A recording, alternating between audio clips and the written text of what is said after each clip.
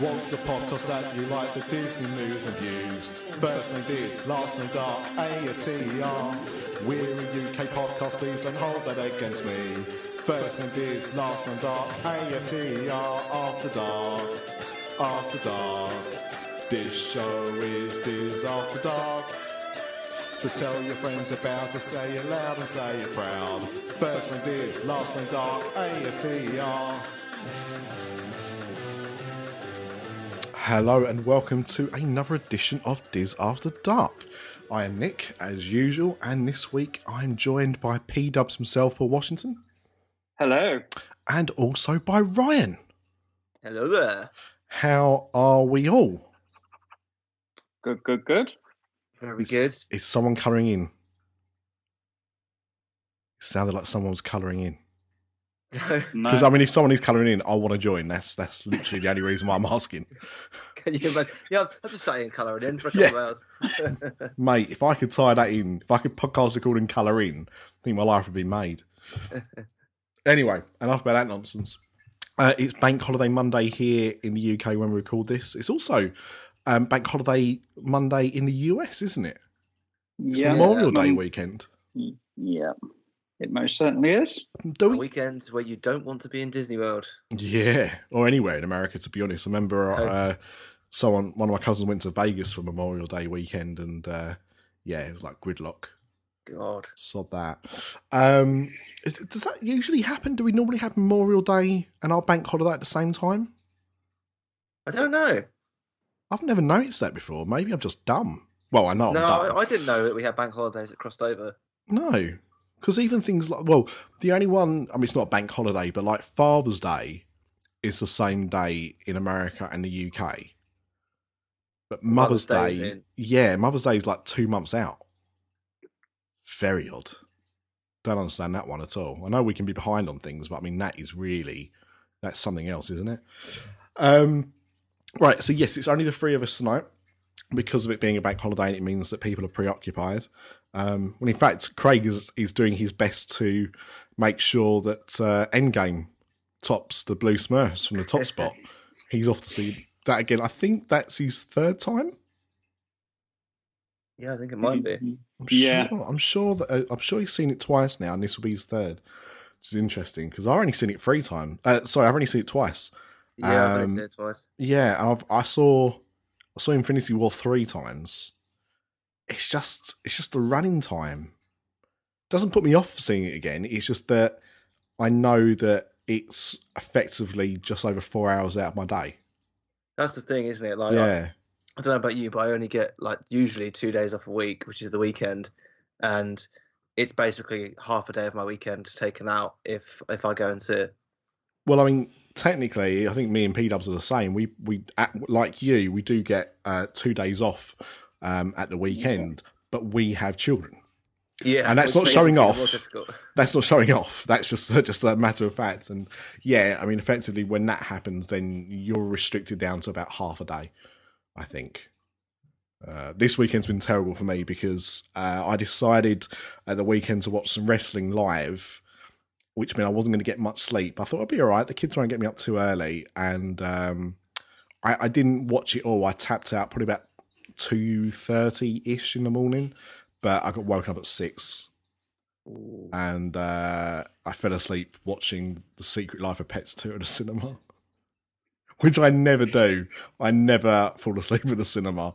That's not me at all. But yeah, I don't know if that speaks more about that film or just how tired I was, or a bit of both. So, with that said, I think it's time that we actually go around and ask what everybody's drinking because it's timely. So, Ryan, what are you drinking? I have got actually one of my favourite non-alcoholic drinks that I hardly ever drink. It's vanilla zero Coke. Vanilla zero Coke? Yeah, I used to love vanilla Coke, and then they brought it back, and it was just the sugared version, which is obviously not good for me. No. So they re-released the zero sugar version. I think it was like maybe 18 months ago, and every now and again, lovely stuff.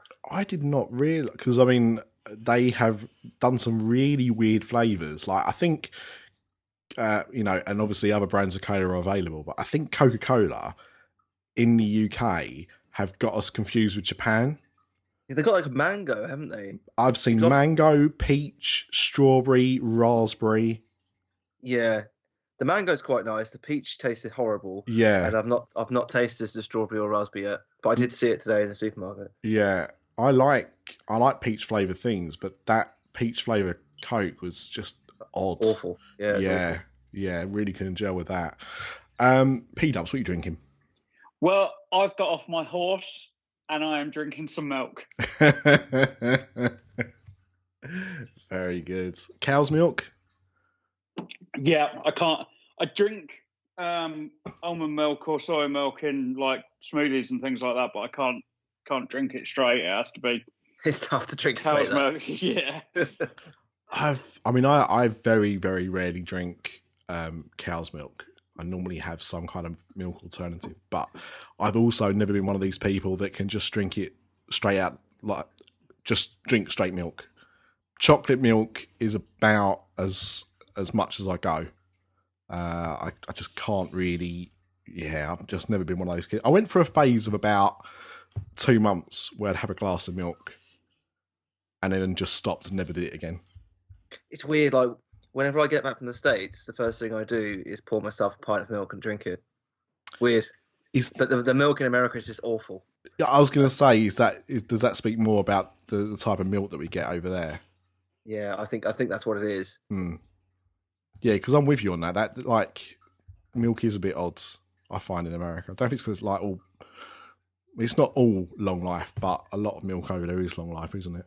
Yeah, very odd. Anyway, enough about that.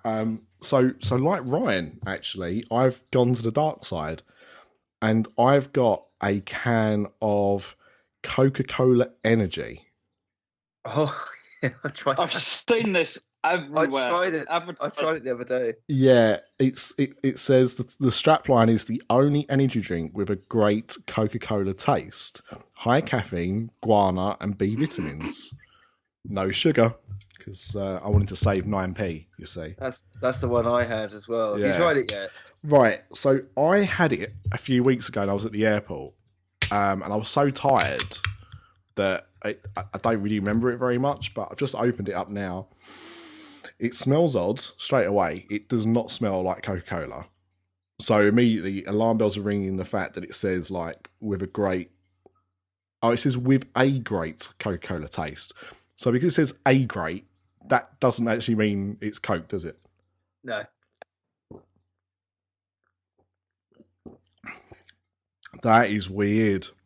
It's like a flat Coke that's been mixed with like 2 different energy drinks. It just tastes weird. Yeah, it tastes like really cheap energy drink that's been poured into a glass of Coke. You're right. It's been sitting out for a few hours. That is weird. And I'm going to drink the whole thing because I am a glutton for punishment, as we will reveal later on in the second segment. Before the second segment, we've got to do the first segment. And the first segment is, of course, Disney Park News. The Dad Disney Parks News Roundup is sponsored by WP Magic Journeys. To find great prices for your next Disney holiday, as well as letting someone take the stress out of booking your fast passes and your dining reservations, contact Wendy at wpmagicjourneys.com or WP Magic Journeys on social media. Mention Diz After Dark for a $25 off your deposit. It is the smart way to book your dream Disney holiday. So, boys, who wants to go first? Don't all rush at once. I'm quite happy to go first. Yeah, go for it. I'm going to bring up California Adventure, actually. Ooh. And the return of Soaring over California. I did see this. I did see this, yeah. So, obviously, we know the complaints of the new one. That it doesn't look particularly great. A lot of it's CGI. So, for a month, starting from June the 1st, Soaring over California will return to its former home over in Grizzly Peak Airfield at California Adventure. Now, is it me that thinks the timing of this is probably a little bit coincidental? What with Star Wars? Yeah. Not coincidental at all. I think they more or less admitted it. Is it gonna pull people away from Galaxy's Edge though? I'm not sure. I mean, I think if you're going there for Galaxy's Edge, then and only for Galaxy's Edge, then I don't think it probably will do. But if you're there trying to get into Galaxy's Edge and think, you know what, I can't stand here for 6 hours trying to get in, then it might get you to go. I don't know. And especially with Disneyland being more of a locals park, I think they'll look at it and go, oh, one of my favourite rides is coming back for a month. I might wait to go to Galaxy's Edge for a month. Once the rush is done, let's go and see Soaring Over California once again. It's a local park for local people, yeah? Yeah. Oh my God, I have to admit this. I just burped, and it, and it kind of tasted as if like I'd gone to duty free and somebody had been squirting stuff like perfume around. Yeah, it's not a good energy drink. No. It's not good. I like energy drinks, and I forced myself to finish it. Yeah, it is just all kinds of no. I don't know how all kinds of quality control. That's the thing. Like, this isn't even like a trial. This is like for sale. They're advertising the shit out of it as well. Are they really? Yeah. I think it's going to quickly drop off the radar. I can't see that lasting at all. Thank God I've got my Cherry Pepsi Max to drown it out after. I'm going to finish the can. I'm going to have to finish the can. That's just the punishment. It's interesting about this Soaring Over California thing because we were talking the other on Discover the LP. Me and P-Dubs were talking about the fact that just recently they made Ratatouille in 2D rather than 3D. So since opening day, it's been a 3D attraction. Was that not due to the a malfunctioning 3D technology though? Well, it depends, Ryan, how much you want to wear tinfoil on your head. All the time. That was what they said, but really, conspiracy theory much? We said, like, could it be them testing it out to see whether or not the Epcot version should be 2D or 3D? We don't know. Mm-hmm. That's a good point. It just, as I said at the time, you can manually clean 3D glasses. It's not like the only way to clean 3D glasses is with a machine. You can do it manually, it just takes a lot more effort. But I just wonder if by doing stuff like this and also going back to Disneyland Paris, they were doing testing of Disney Dreams on the castle the other day as well. And just the kind of rumblings of bringing back things that guests really like as a way of driving business. I don't know. I don't know if that's something to do with it, or if it is just... There's got to be some logic behind all this stuff, right? Well, let's put it this way. If once or twice a year, for a weekend, they decided to bring back Illuminations, that weekend's going to be booked to hell at Epcot. That's what I mean. I can see it happening. I think, Soaring, you're right. Both of you guys are right. It's very popular over in California, and to bring back that as an old favorite, it could do well and try and draw at least some people away from Disneyland into California Adventure. Have you done either version, Paul? I did Soaring Over California 9 years ago. Okay. I haven't done the new one. But how did that compare to Epcot Soaring? And I'm talking obviously new version. It's pretty much the same ride. I felt the theming was better at California than Epcot. Epcot, I thought the queue is horrendous at Epcot.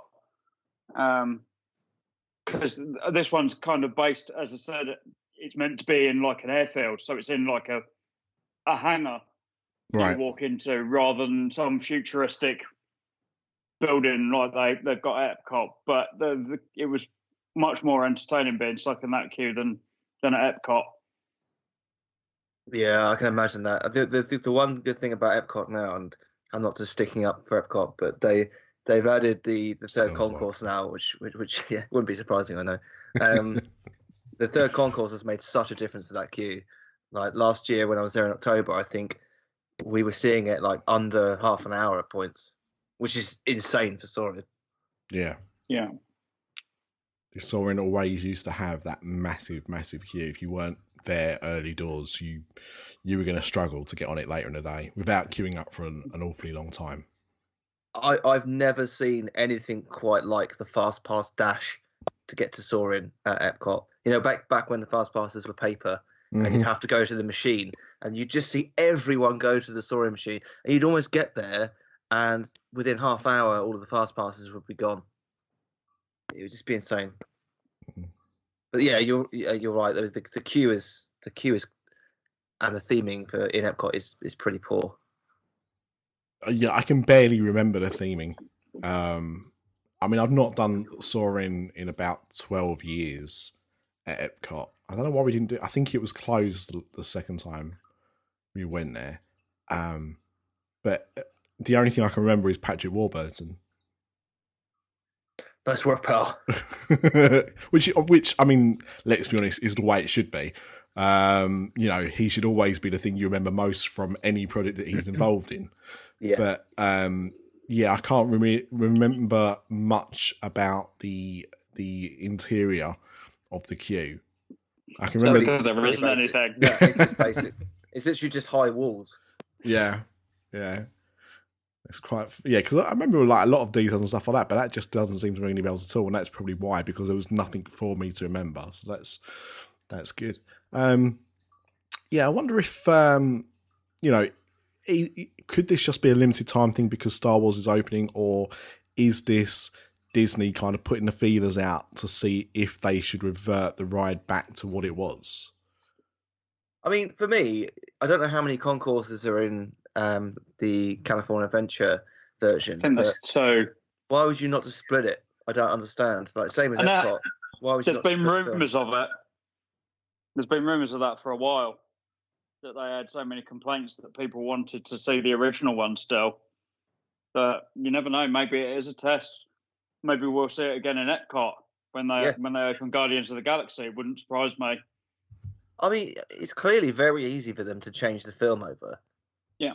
So, I mean, the scents maybe are a little bit trickier.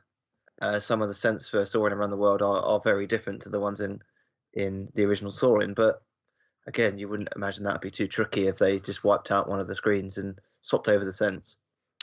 Honestly, I think if they said we're going to put the original Soarin' back into Epcot, but all the scents are going to be of Coca-Cola Energy, I think people would accept it, even though it smells ghastly.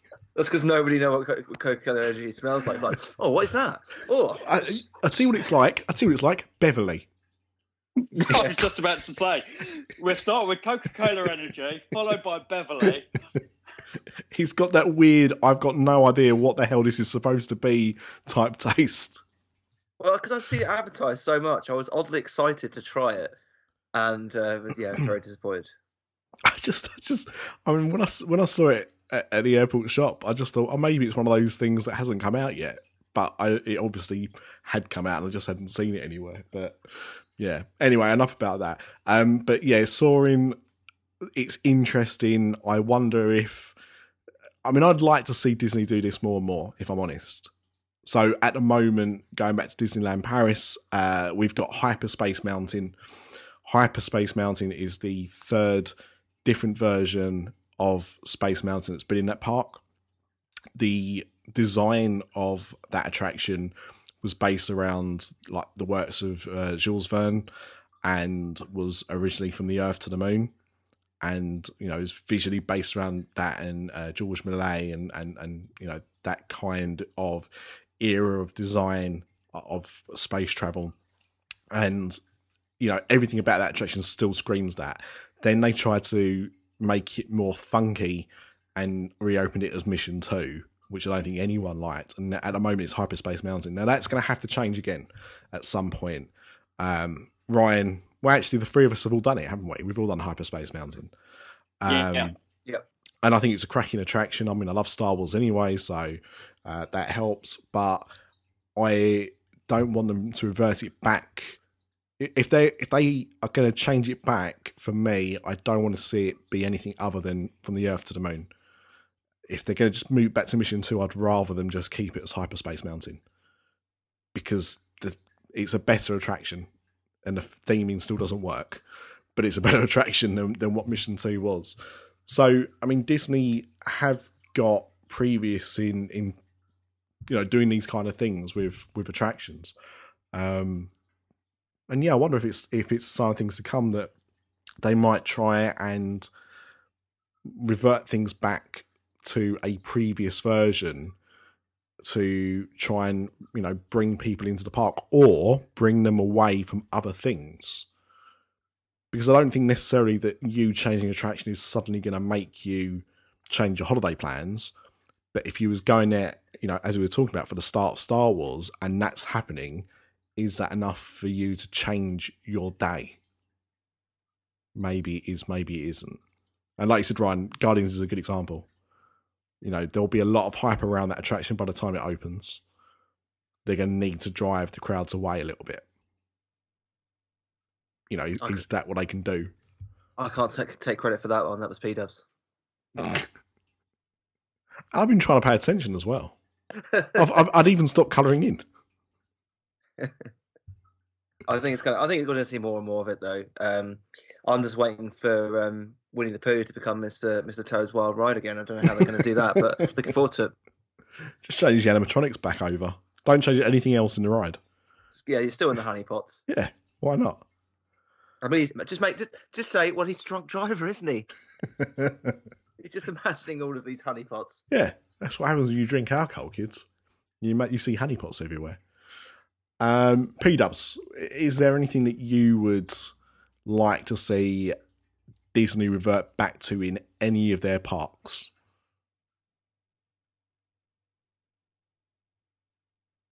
I think he's so upset that I got you and him confused that he's gone. It's just left, yeah. Yeah. He does that from time to time. Right. While we're waiting for him to come back, what did you have for us, Ryan?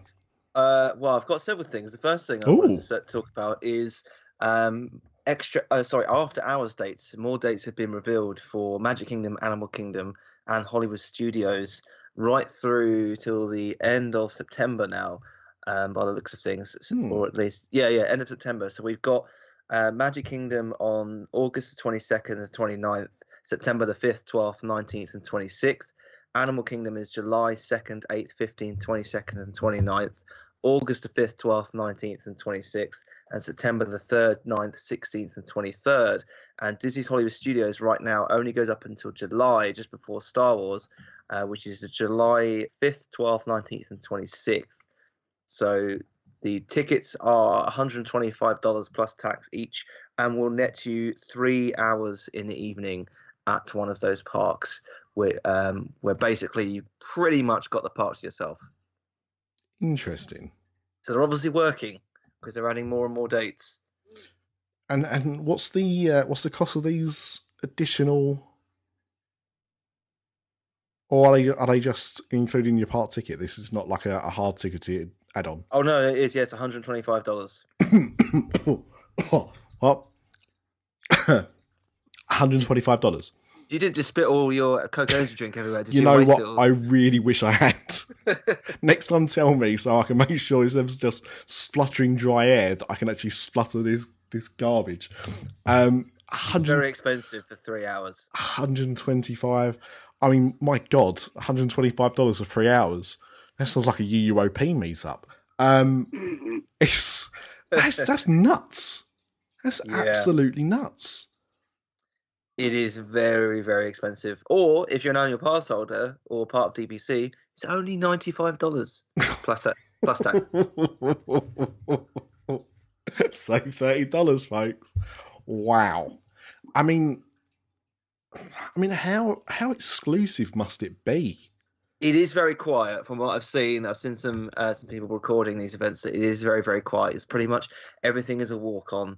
I mean, in all fairness, if a date at Hollywood Studios comes up when I'm over there in October and November, I might think about booking it just so I can do Star Wars. Yeah, but that's the thing. Like, you know, for you to do, or for anyone to use it to do something like Star Wars, I can understand that justification. I can understand that justification because me and P-Dubs are trying to do the opposite, and it's going to cost a lot more than $125 for us to do that. But that's if that's available. Now, if that wasn't, right? So I know we're looking at Animal Kingdom and Magic Kingdom and Studios, but let's just say that they were just doing this at Magic Kingdom. For you to pay $125, so what? You could walk on to, you know, Space Mountain. Thunder, yeah, I mean, that to me is just not worth it. Galaxy's Edge is different because, you know, that's from what we are led to believe, it's immersive and it's, you know, Star Wars, and so it's not going to necessarily appeal to everybody, but it's going to appeal to a large populace. That makes sense. It's brand new, and it's you know, it's going to be hard to get in, and it's probably the best way you're going to experience that in the first year. But for Magic Kingdom, just so the lines are a little bit quieter, that just seems like an awful lot of money. It is. I mean, what? Just quick maths. What's that? $42, $43 an hour ish. Yeah. Plus tax. It is very, very expensive. I mean, apparently you get select beverages, popcorn, and ice cream available as part of the food and beverage, although it doesn't get you a quick service. You think they'd throw in a quick service as well for that price. Does it say available or complimentary? Because, you know, what that can mean is, you know, the popcorn stand is open. $10, please. No, so popcorn, beverages, some beverages at least, and ice cream are included, but any quick service is not. Do you think Coca-Cola Energy might be one of the beverages? they'll be giving those away on the entrance to the park regardless, I think. They'll be giving away the Halloween bags full of them. Yeah. I mean, that'll be at the party this year. I mean, look, don't get me wrong. I know all publicity is good publicity, but seriously, guys, I know this is what you want. Maybe we'll name the episode after it just to make up for it. P-Dubs, what do you think? Would you... That was me, sorry. Was you transporting through time? In the house. Right, sorry. I mean, don't let them in your house. That's a lot. I mean, I've seen what those guys do when putties turn up. Don't allow that to happen. So we're talking about $145. What was it, Ryan? 150, I think it was. $150. I'm sorry, 125. Sorry. Oh, well, I take it all back. It's a bargain. $125 P-Dubs for 3 hours extra park admission per person. What do you think? It's a difficult one, to be honest, because I know we pay about that to get in the parks for a day. But then you have to take into account you could probably get as much done in those 3 hours as you could during a whole day. Yeah. So I would probably pay it. So, I mean, I've been looking at some reviews of these events because it's something that I wouldn't ordinarily do. And again, with Star Wars removed, I might consider doing it in October, November, because it's our honeymoon. And because of that, we might do events like this. I just want to point out, Ryan, looking at reviews is exactly what you would do on Theme Park Trader. So don't tell me you wouldn't do it. But yeah, it's these parks are empty. Like someone was saying, you could literally go 10 minutes before you bump into somebody else. Jeez. I mean, that's crazy. And I've seen pictures of like Na'vi River Journey where there is no one in the queue. Yeah, but that was during normal park hours. Nobody likes that ride anyway. But it is a lot. $125. You know, it's basically $300 for two people. Yeah, It's a lot of money. The likelihood would be it'd just be me. It wouldn't be all three of us. No. Well, I mean, that's the other thing as well, isn't it? Because of the time, then that kind of would also restrict it as well, because I'm having this... We're trying to go to Disneyland Paris in October, and we're going to be going when it's one of the Halloween soirees that they're doing. They're only doing 2 nights. And originally I was like, well, let's go away that weekend and we can all do the soiree together. And then I was like, actually, we're talking about a 6-year-old doing this. And it starts at like 8:30, 9 o'clock. And it's going to be going on to like 1 o'clock in the morning. That's not going to work out. Yeah. So you're not going to, it's not going to be, if you got like young kids, this is not something that all of you are going to be able to do. Is what I'm saying. This is going to be a very, this will be for a certain type of group of people, and also those with a certain kind of budget. Now, what I would say to this, whilst I do think it's an awful lot of money, what I would say is if I could just go for those 3 hours, I would do it. So if Disney were willing to sell me that ticket to get entry for those 3 hours by itself, I would do it. Had I paid to go in that day as well, and if I didn't have one of these really cheap UK passes that we get, like 3 weeks worth of tickets for the price of 1 or something, then I definitely wouldn't do it either. But I would, if I could just go in for 3 hours and pay that money, I probably would do that. The only caveat to this, so that this is the Animal Kingdom one I was looking at reviews for, is that they were saying that the Magic Kingdom one is slowly getting... they have a limit amount that they're selling, but for the first Animal Kingdom one, they didn't sell all of them. And they were saying that now, the after hours event at Magic Kingdom, if you want to ride Seven Dwarfs, you're going to be waiting 20 minutes. So, yes, that's a lot better than waiting 2 hours, 3 hours that you would do ordinarily, but you're still waiting 20 minutes to ride Seven Dwarfs. If you wanted to do that a few times, then you've basically paid $125 to ride Seven Dwarfs maybe 4 or 5 times. Yeah. Yeah. Or Navy River Journey 50 times. So yeah, exactly. Swings and roundabouts. Okay, well, it's interesting. So like the concept itself, I've got no issue with. The cost, I think, is a bit expensive, but I can definitely see the appeal of it. I can't take that away from it at all. I can definitely see the appeal. But yeah, I think for Star Wars, I definitely would consider it, absolutely.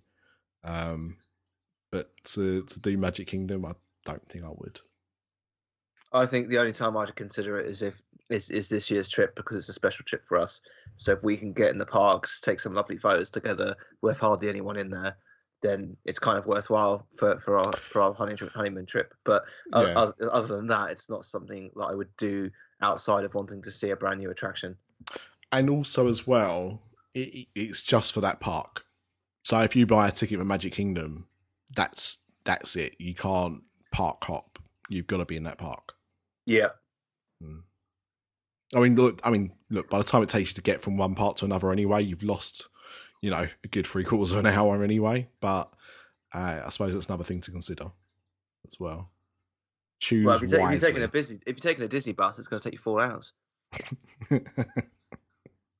That is very true.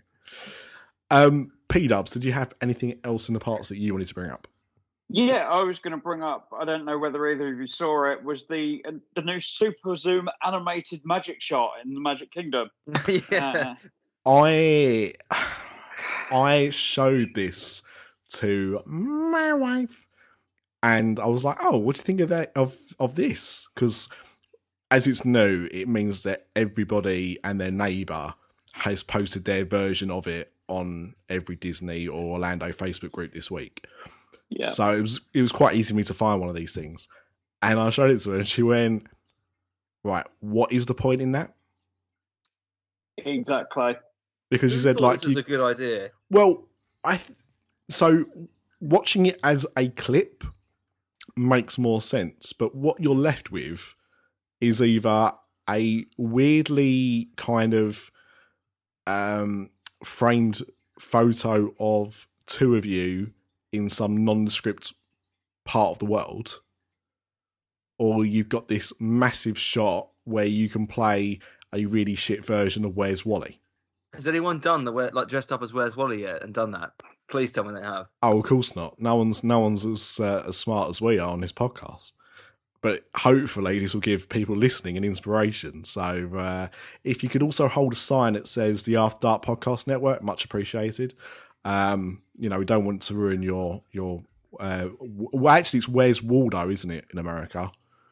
If you say Where's Wally, they have no idea. And I've got no idea why they changed it.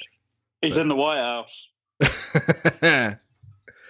But I think it's a very odd thing myself. I can't really get my head around it. No. Just looking at how the photo's taken, and it's literally, it is going to be like someone's just standing there waving.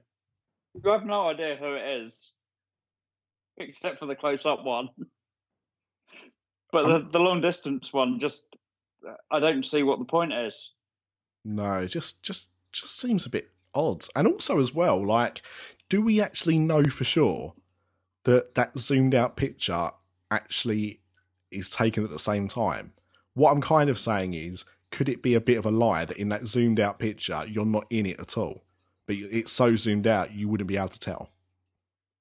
I have seen one of the zoomed out ones with Banksley from Attractions magazine, and you can quite clearly see that it's the same photo. Okay, that's good. That's good. Yeah, but it just looks like something from a horror film, like someone just in the distance waving at you. I mean, I hate to bring it up so soon after the event happened, but I mean, isn't that kind of what happened to JFK? Yeah, we can talk about it now, right? It was like 60 years ago. I'm just trying to work out what actually, what am I saying? National Enquirer just opened up a theme park attraction about Diana's death. I'm pretty sure we can talk about JFK. But it just seems weird. Yeah. I certainly won't be queuing to get one. And I guess this is something that gets put on your memory maker? Yeah.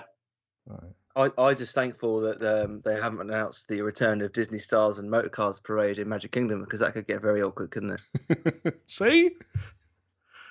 It's the perfect time for the perfect crime. I was just trying to remember the name of it, so I was quietly typing in the background, like, is the joke still relevant?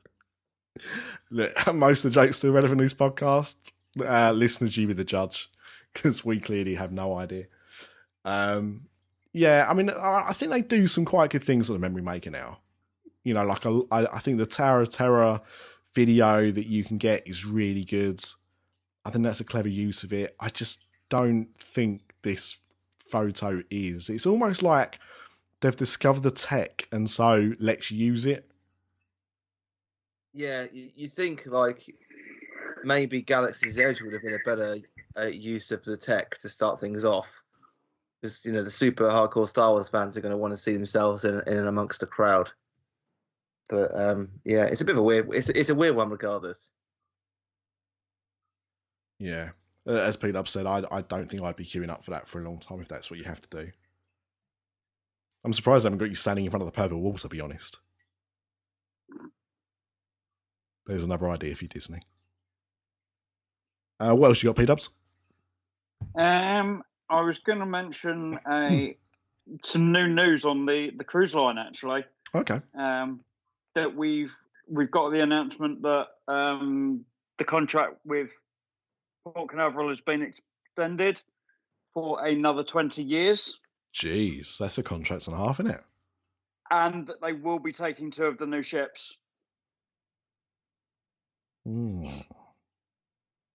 As part of this, they're going to be expanding it, so there's room for another 2 ships in the port for Disney. I mean, that is a long contract, isn't it, guys? 20 years. That is crazy, yeah. Well, it's good. I'm not disputing that at all. And I think. Sorry. I was going to say Disney are relying on the fact that the world's view on climate change is not going to change very much in 20 years. That is a very good point, actually. Cruise ships are not exactly the most economical way to travel, are they? Well, especially the shortened ones that Disney do. They're just pumping fuel into the Florida seas on a regular basis. It's interesting. I mean, I'm sure in 20 years there'll be better ways to burn fuel on cruise ships, but yeah, it's a longer contract, which I suppose Disney could probably pull out of whenever they wanted to. Mm. Yeah. So currently their contract states that they have to visit Port Canaveral at least 150 times a year. Oh wow. That remains in place until 2023 when it raises to 180 a year. In 2024, that jumps to 216 stops at Port Canaveral in a year. How many ships? By 2024, they should have all of them online. So that would be what, 6? I'm trying to do the maths. I'm not very good at maths. So that's 10 times per ship. Yeah, it's about 10. I think it's about 10 times per ship. 10 visits would be 60. 60 times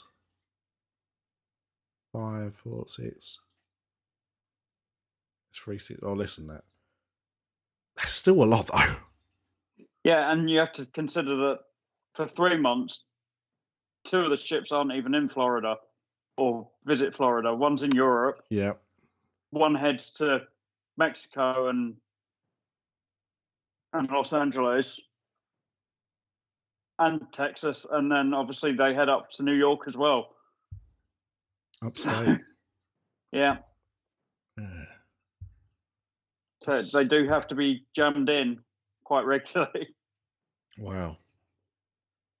Interesting. I mean, you know, every year I hear more and more people going on Disney cruises, and repeating as well. It does seem to be like, you know, I don't know many people that have done a Disney cruise. In fact, I don't know anyone that's ever done a Disney cruise and gone never again. You know, some people can't afford to go on another Disney cruise, but I know plenty of people that have done multiple cruises now. Yeah. Even as just part of their holiday. Yeah, the amount of people that go, oh, I've done a Disney cruise now, I wouldn't touch anybody else, is just amazing. Mm. The thing is, a Disney cruise is something that I would definitely do, but I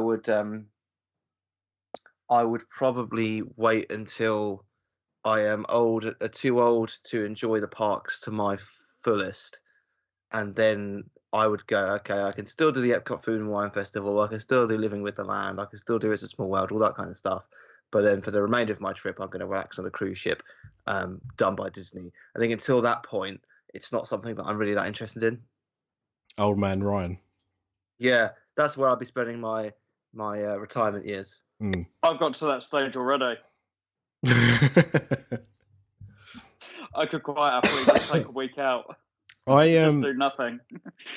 I mean, I've never really been one to really want to go on a cruise. Like my sister-in-law, who's younger than me, she's done a couple of cruises now, and she thinks they're amazing.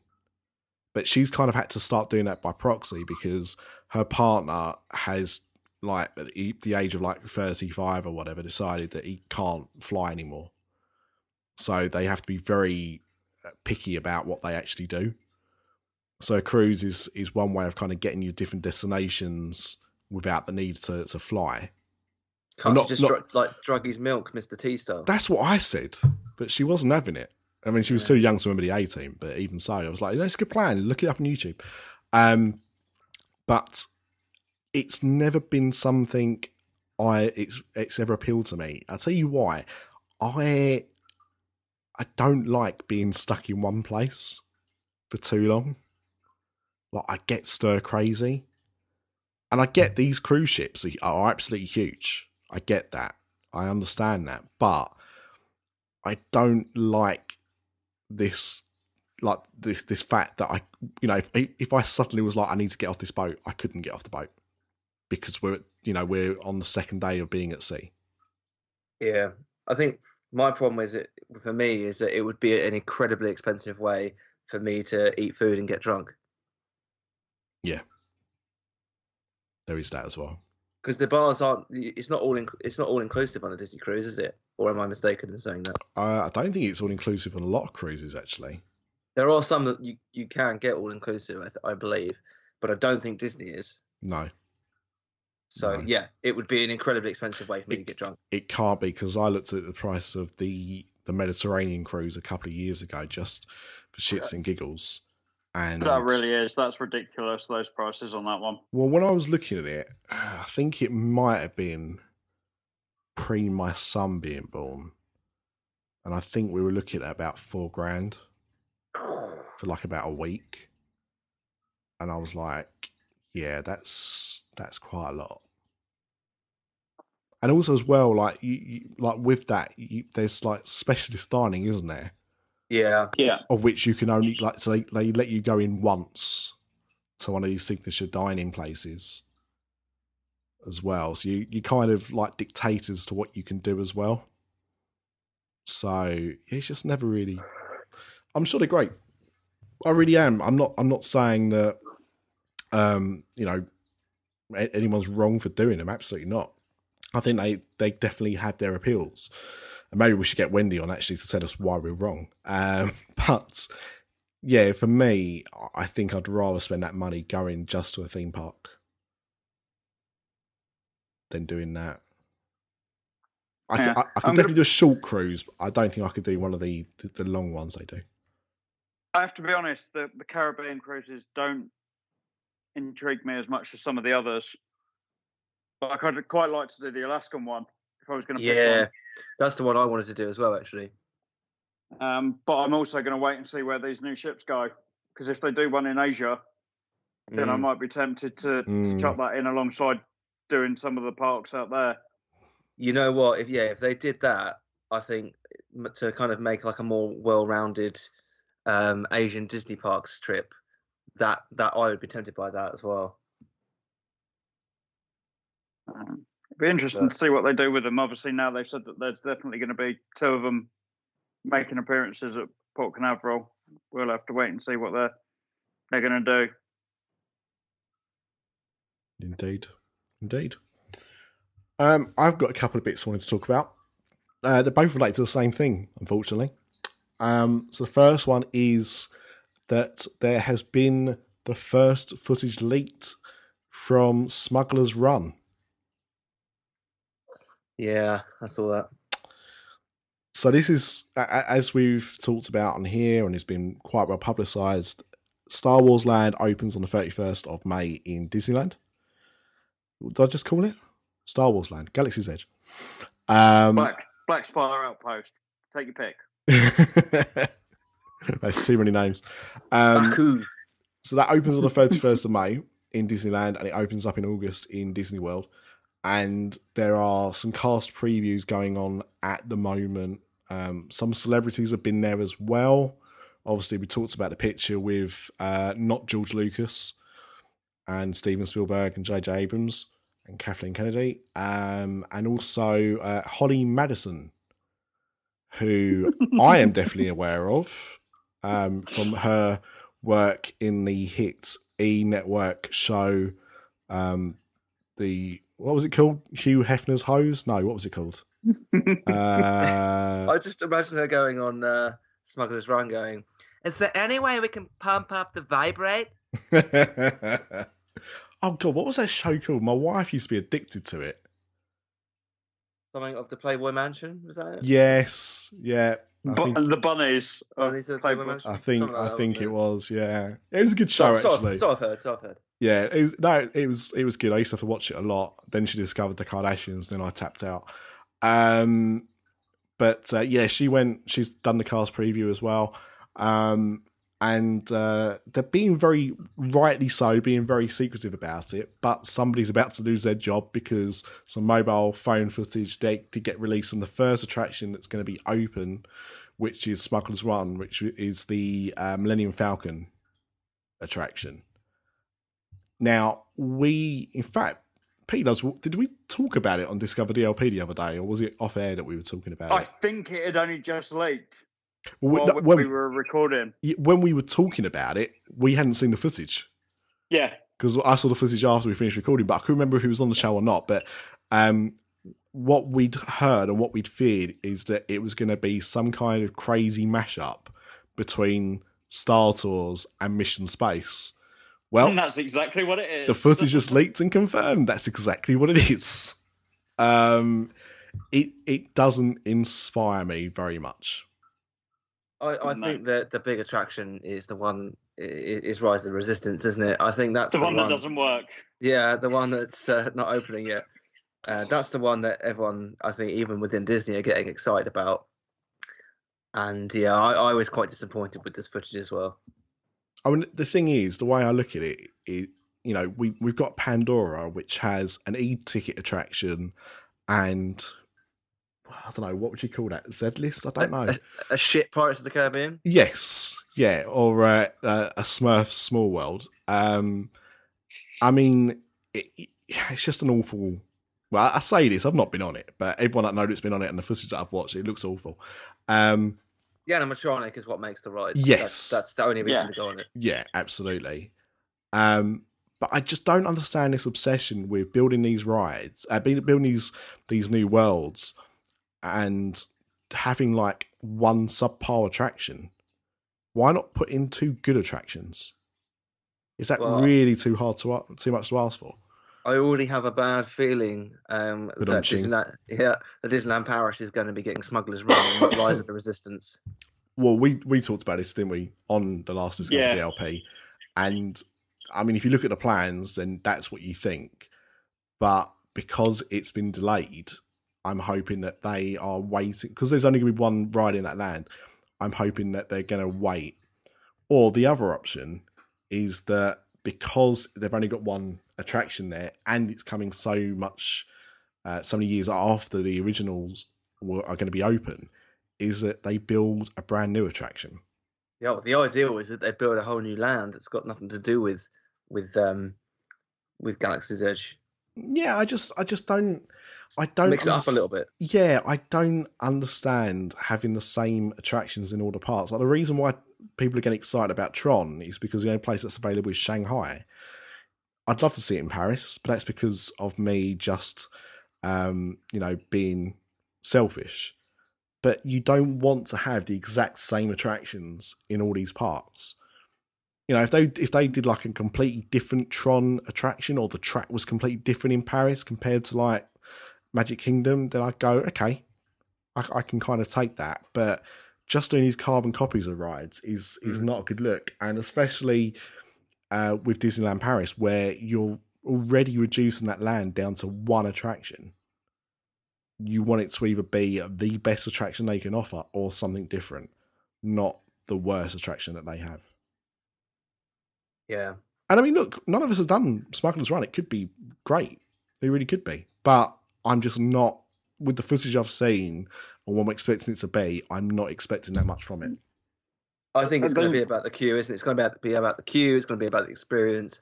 And the ride will be cool, but it's not going to be mind-blowing. I think Rise of the Resistance is where we're going to get our kind of socks blown off. Yeah. And they definitely seem to be going down that all-in on the theming route.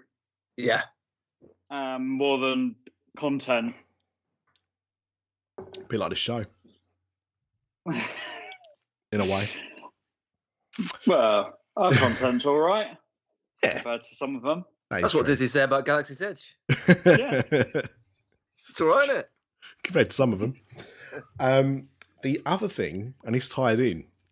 So yesterday I was listening to our good friends at the Disney Down Under, and Lewis was talking about the fact that he just bought some brand new comic books. Yeah. And those comic books are about Galaxy's Edge. Yeah. In fact, Yes. it's called Star Wars Galaxy's Edge.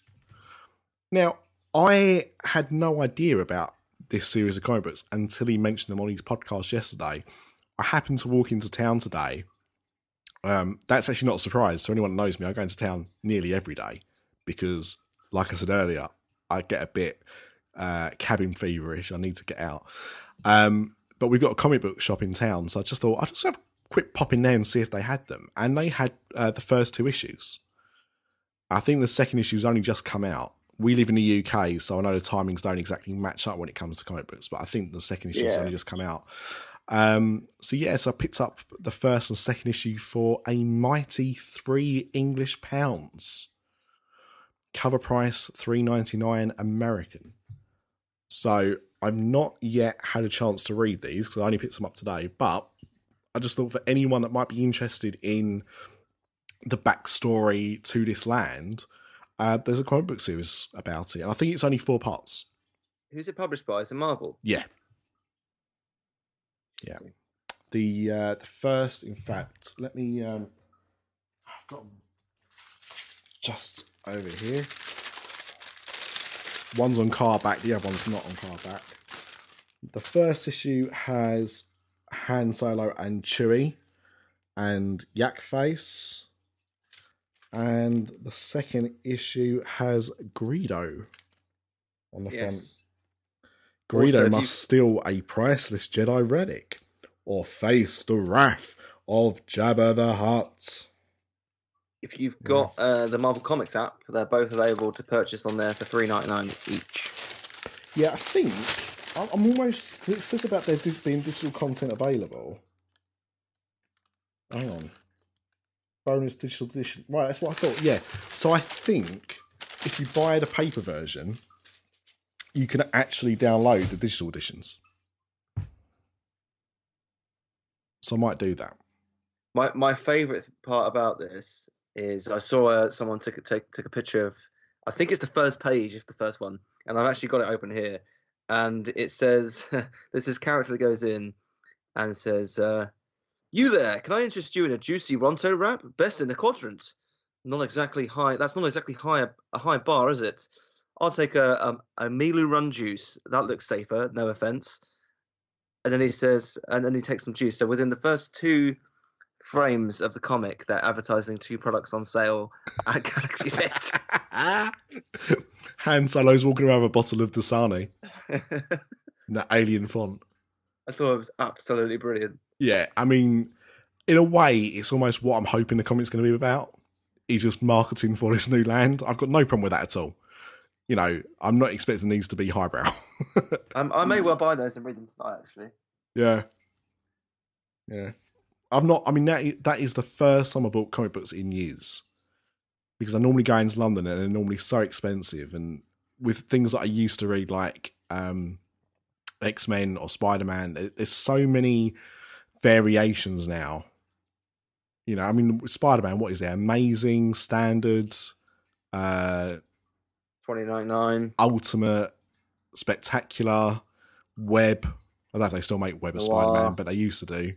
Yeah, I mean, there's just so many different types and different spin-off series of the same character that I just fell out of comics a long time ago. Didn't, you know, I still like them. There's just too much content. That's why I do like wrestling. I've just been reading the original Spider-Man comics from the 60s because they're all on the Marvel Comics app as well. Mm-hmm. So I've just been going through. There's not loads, but maybe like 1 or 2, 3 a week, and just downloading them. They're like £2 each or something. So I've been enjoying that. So that's the great thing about the app for me, is that I don't have to spend like hundreds and hundreds of pounds to read the very first editions of Spider-Man. Spider-Man's my favourite comic book, so it's cool to go back and reading those. Yeah. Yeah. I used to love, like, in like the early mid-90s, X-Men was everything to me. Comics and the cartoon series. Oh, cartoon was great, yeah. I've not read an X-Men comic in years. But I remember, like, you know, when I was reading, it was like the death of Xavier, the Age of Apocalypse, all those kind of alternate versions of the characters. It was just brilliant. But I can see what I think is actually weird about comic books is the fact that the biggest thing in the world right now is comic book movies, particularly Marvel movies, and yet comic sales year on year decline. And you would have thought there'd be some synergy. I'd say the problem is, I went into Forbidden Planet in London a couple of months ago, and it's almost the reason why I like the app is because everything's dated and you can see the first issue and you can take it from there. You go into Forbidden Planet and you're just like, where the hell do I start? Like, I pick up an issue and it's like, is this midway through its run? Is this the start? Is this near the end? Like, I just have no idea. And what universe is this set in versus this other one over here? And I think, and I'm quite a big geek and I don't know how to get into it. No. So it's just not very accessible if you're not already in the scene. Yeah. Yeah, I'm with you. And there does seem to be that kind of fandom, like if you ask that question to the wrong person, you'd be sneered at. Yeah. For not being intellectually enough to know where you should be getting in. Yeah, I know what you mean. I mean, even this place today, I mean, the comic shop local to me is a tiny comic shop.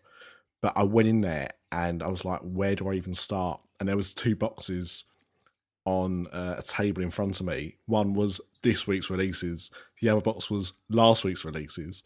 So I was like, okay, well, that's a good start because no Star Wars has just come out. So I'll look there. And then it took me almost another 10 minutes in this tiny shop to find the Star Wars section. Where the other comic books were. And it was only like and the reason why, and this is awful, is because there was this woman working in there.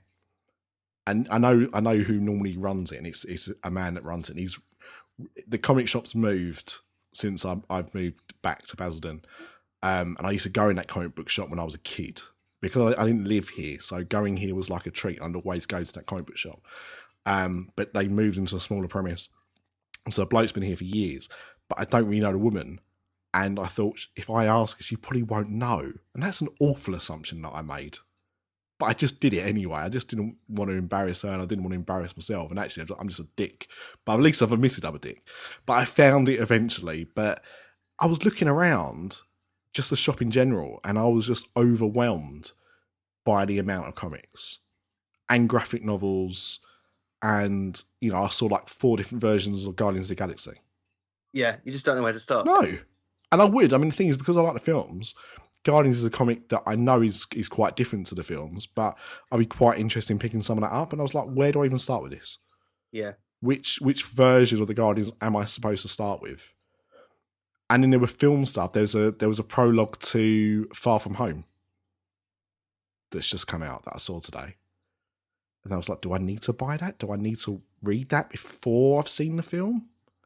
There's too much content. Anyway, going back to the original point, if you're interested in this backstory that Marvel have come up with for their land, or Disney have come up for this land, and Marvel Comics are producing a comic of, it's out there.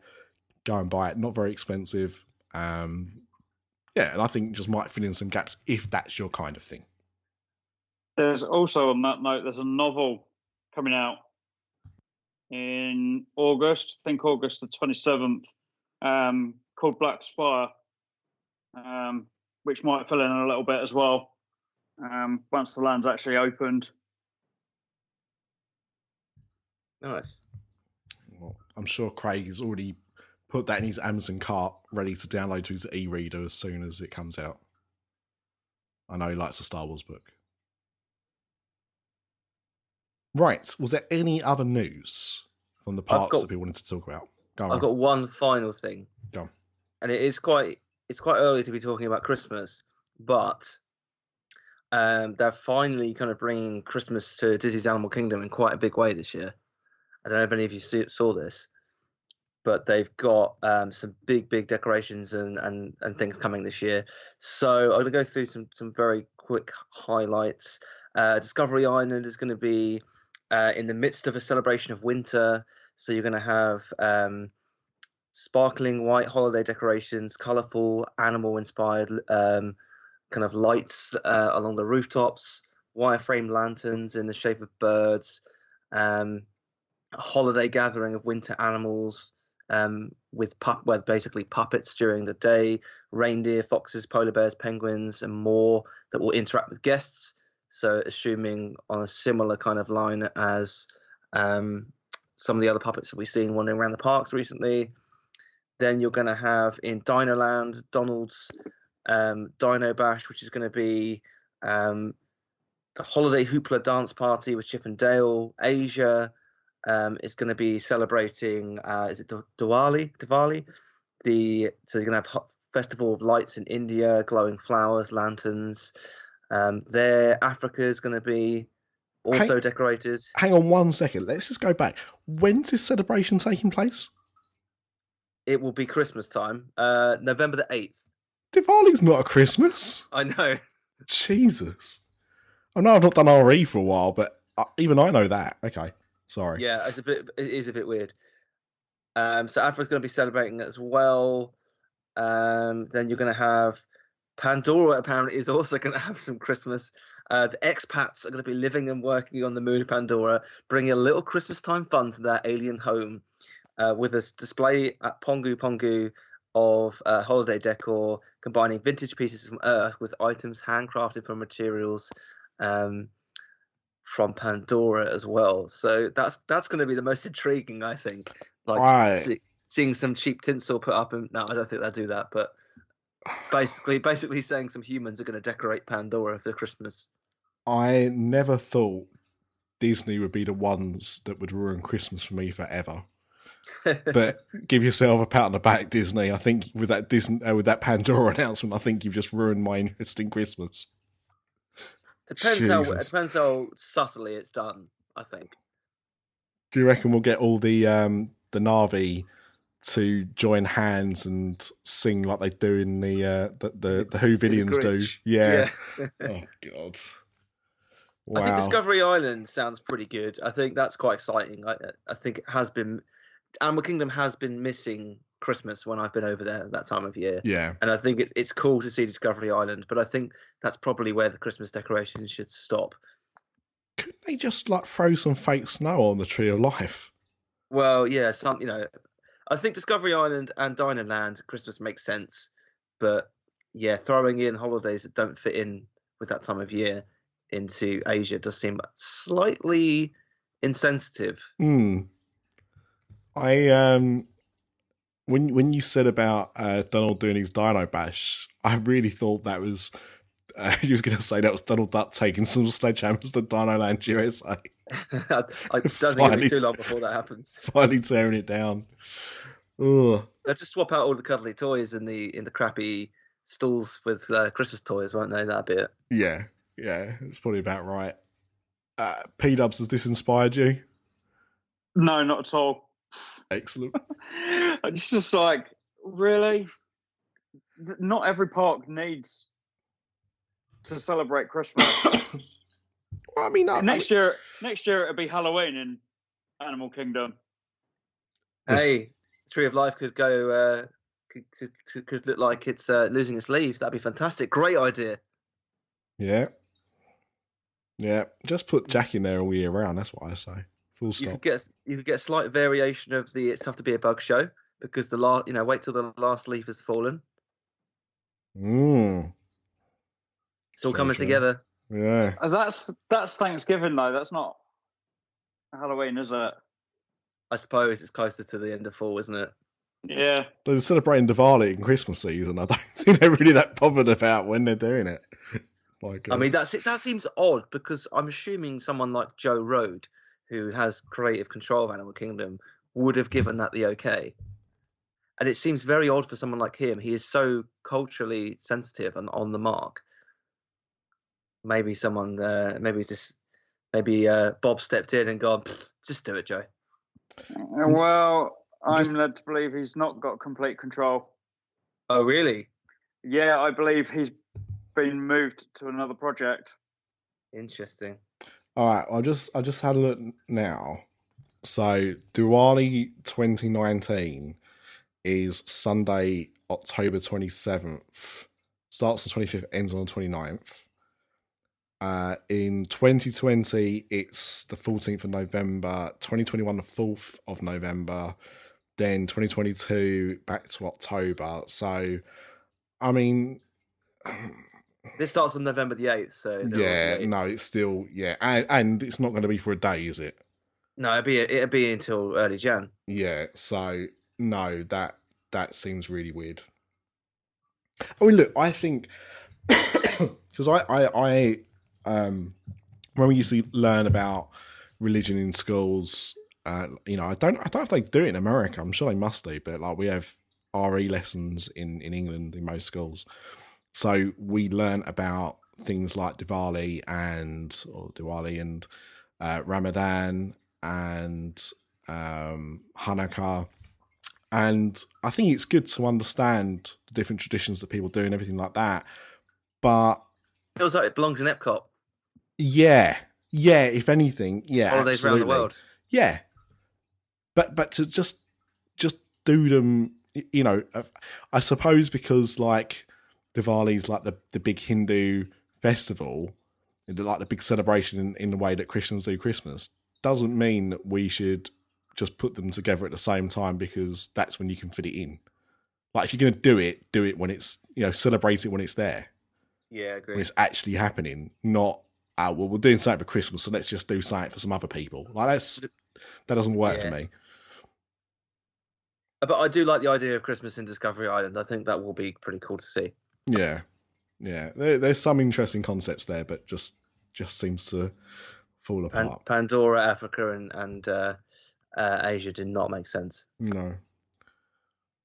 Well, that was it for me. No, that's fine. Well, this first segment has lasted almost as long as a normal Diz After Dark episode. I'm almost tempted to put this into part 2. But regardless, we're going to now crack on with the Disney news from outside the parks. The Diz After Dark General News is sponsored by HHNUnofficial.com, the home of Halloween Horror Nights news and rumors all year round. For all things Halloween Horror Nights at both Hollywood and Orlando, visit HHNUnofficial.com. So, I'm going to kick things off because I have been taking a look at the box office this weekend. Saw a big release from Disney in Aladdin, a film that we might have mentioned once or twice on this podcast. And some other podcasts that I'm on as well. Now, I can't remember what the figure was that I gave out last week or on a recent episode about how much I thought Aladdin was actually going to do its opening weekend. But it's looking... We haven't got final numbers yet because they haven't released them. It's Memorial Day weekend, as we said at the moment. But it looks like it's going to do 85 million for the 3-day and 100 million for the 4-day weekend. Now, I think I predicted about half that, if not less. So I think this has been a much bigger hit than we was expecting it to be. I think so, yeah. Now, I think I'm the only one on this podcast that's seen it. Yeah. I've not seen it, no. Okay. Now, again, we've all been quite vocal about how we felt about this. I think the trailers have been pretty shocking. And we've not really liked the footage that's come out. We've been talking a lot about this in the kind of group chat. I went to see this because I do this podcast and Pop After Dark, where I normally do my reviews of said films. So I felt duty bound to go and see Aladdin when it came out. And because in the UK, we've had The Secret Life of Pets 2 come out this weekend as well. And Rocket Man. Been a very busy weekend in the UK.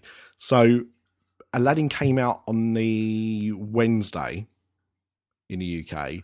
And that meant by Friday, they weren't showing it in 3D anymore because they gave the 3D screens up for The Secret Life of Pets 2.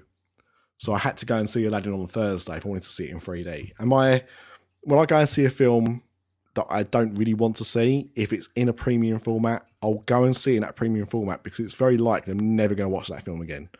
So I did go and see Aladdin in 3D on Thursday.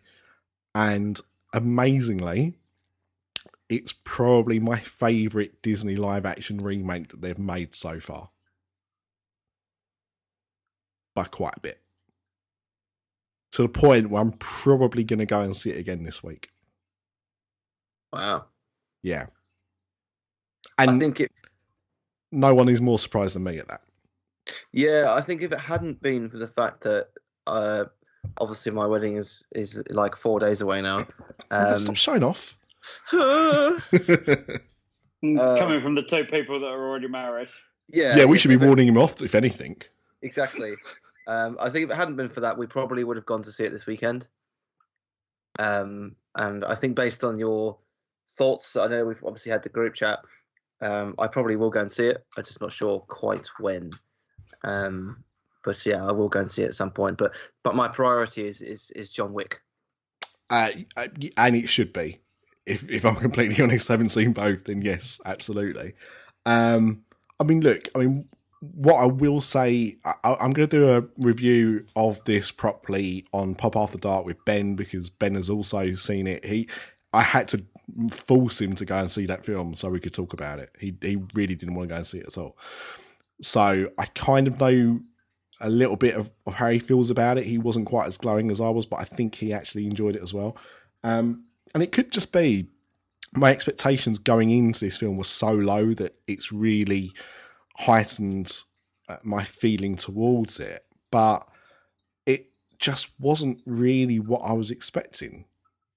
And look, I think the thing for a lot of people was they loved the original cartoon, and Robin Williams was so iconic as the genie that it's very hard to replicate that. Now, I've seen the not the Broadway version, but the London theatre version of Aladdin.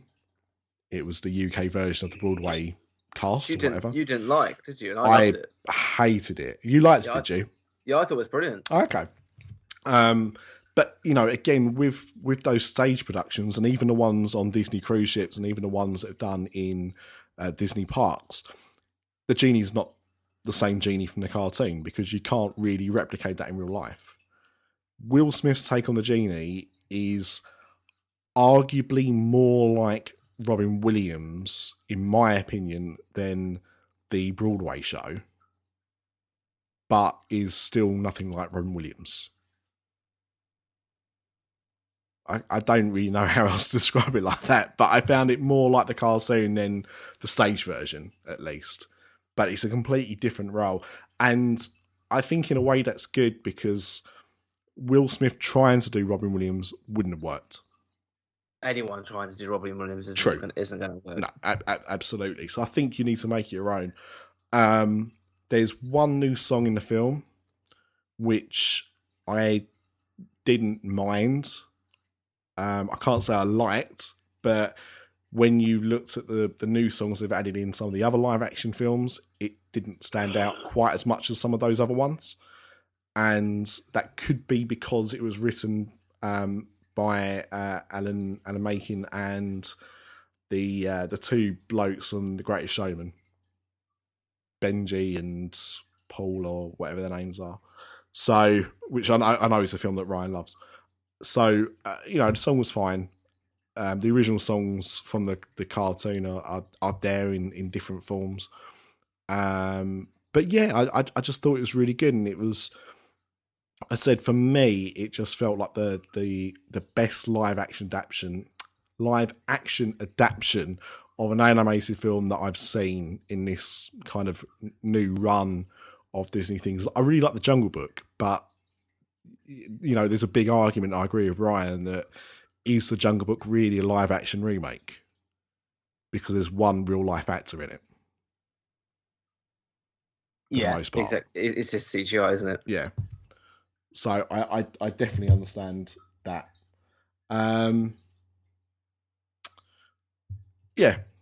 So I thought it'd be, we couldn't really not talk about how big it is. And also, actually, the other thing is that it's got an A- audience score as well, which I think means it might have some legs. I think it's going to be a lot of strong word of mouth. In fact, Sorry, Ryan. No, sorry. I was going to say, to be honest, if it wasn't for your reviewing it before this in the group chat, I wouldn't have even considered seeing it. No. So no. And the weird thing, well, not the weird thing, but having seen people across, different Facebook groups and stuff like that, and even my own wall, going to see it, the general consensus seems to be that it's really enjoyable. Yeah, I've seen it as well. And even, Diz Twitter is usually critical of everything, and I've seen it all week. People have been saying, I thought it was going to be shit, and it's pretty good. And maybe that's it. I think maybe because a lot of people had lower expectations, it's really ramped up, which is why I want to go and see it again. Yeah. But it is probably, I've not seen the Sherlock Holmes films, but it's probably my favourite Guy Ritchie film since Snatch. That also says a lot about his films since Snatch, to be fair, as well. But no, very, very impressed, very surprised. And it's got a busy few weeks ahead of it now. So Pets 2 is coming out in the 7th of June in America, and then Toy Story just a couple of weeks after that. So, I think it's going to have to make its money quite quickly, but it's already looking like it's going to smash Dumbo out the water. Yeah, I think you're right. I think, to be honest, though, I think it was always going to beat Dumbo. Yeah. It won't beat Lion King, but it will definitely beat Dumbo. It's actually saying that it could become one of the top 5 Memorial Day openings of all time once the final numbers are in. I think The Hangover is I'm sure one of the Hangover films is up there at the moment. Oh no, Pirates. so Pirates 5 came out. Yeah, it's Pirates of the Caribbean at World's End. That was the fourth one. Third one. Yeah. Second doesn't exist to Ryan, but is Indiana Jones and the Kingdom of the Crystal Skull. 3. That, but just a sneak preview. This Friday's Customer is Always Weird is the Kingdom of the Crystal Skull. Oh, beautiful. Cannot wait for that. Number 3 is X-Men: The Last Stand. Interestingly enough, one of the worst. They're all pretty shit films, aren't they? Yeah. Fast and Furious 6. And bullshit sequels then. Yeah. Well, it's actually saying here that Aladdin is the numbers in the chart look like they've been updated to 112 million. Yeah. So it looks like that's what it's done for its opening, which will be, yeah. Disney were projecting 85 to 100 for the 4-day. So it smashed that. Solo this time last year, 103 million. So there you go. And that was a flop. Well, that's because it had no legs. Yeah. That's why. But there you go. It was trending on Friday. Make Solo 2 was trending on Twitter for quite a while. It was, yeah. I still think Disney Plus should go ahead and make one. Oh, absolutely. Everyone wants to see the Obi-Wan Darth Maul fight. Everyone. Exactly. Make it happen. So I wanted to talk about that. Has there been anything else Disney-wise that people have picked up on?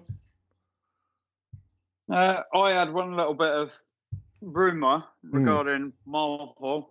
The introduction of the X-Men could be coming sooner than we thought. Go on. The rumour is that Deadpool will be making an appearance in the third Spider-Man film. Yes, I heard this. God. It seems a bit odd, doesn't it? It doesn't to me. In the comic books, it doesn't. But no, and I think that's their way of kind of aging Peter. This is what the story has been of him slowly becoming older. Obviously, like you do, he's maturing, and I think that will be their way of going, look, he's finally at his full powers. Let's have someone that's a little bit more risque as such. And I think it's another nice bit of comedic. I think they need to have a comedic film where they can introduce him, where he can kind of look at the screen and point something out, and Peter's like, who the hell are you talking to? And I think it would work. Yeah. What's interesting, I think, would be the age rating change between Spider-Man, the first two, and involving Deadpool without dropping Deadpool's humor. They'd have to increase the age rating. Well, I think they can. I think they can play on that and beep his swearing out. Or that he can't. Yeah. He tries to swear and it won't let him. Yeah, I could see that working. Look, we've seen. Last year we saw Deadpool 2 come out, which was a film, and then at Christmas we saw Once Upon a Deadpool, which was the PG-13 censored version of Deadpool 2, which again was another film, although with some better in-betweeny bits.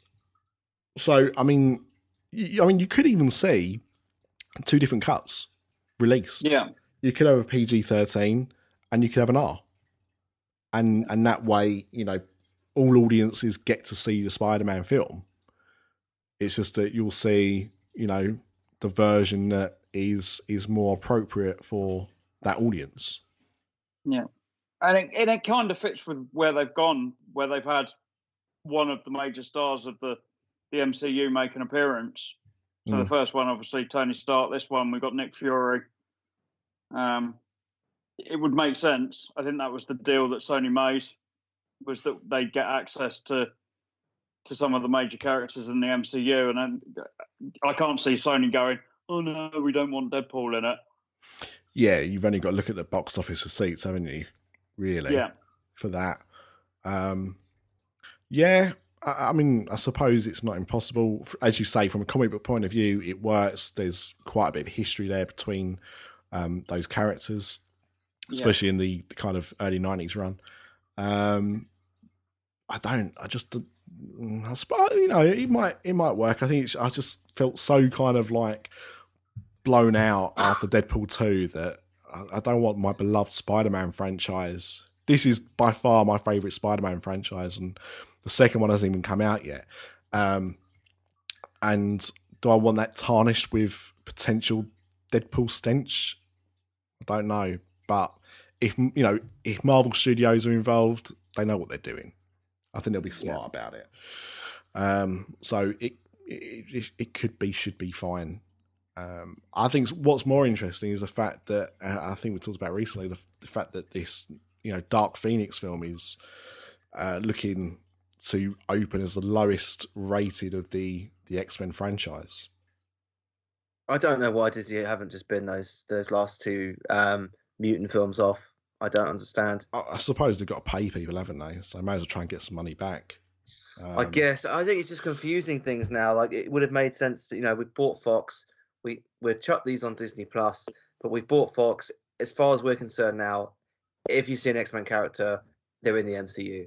I think that's just confusing things a bit.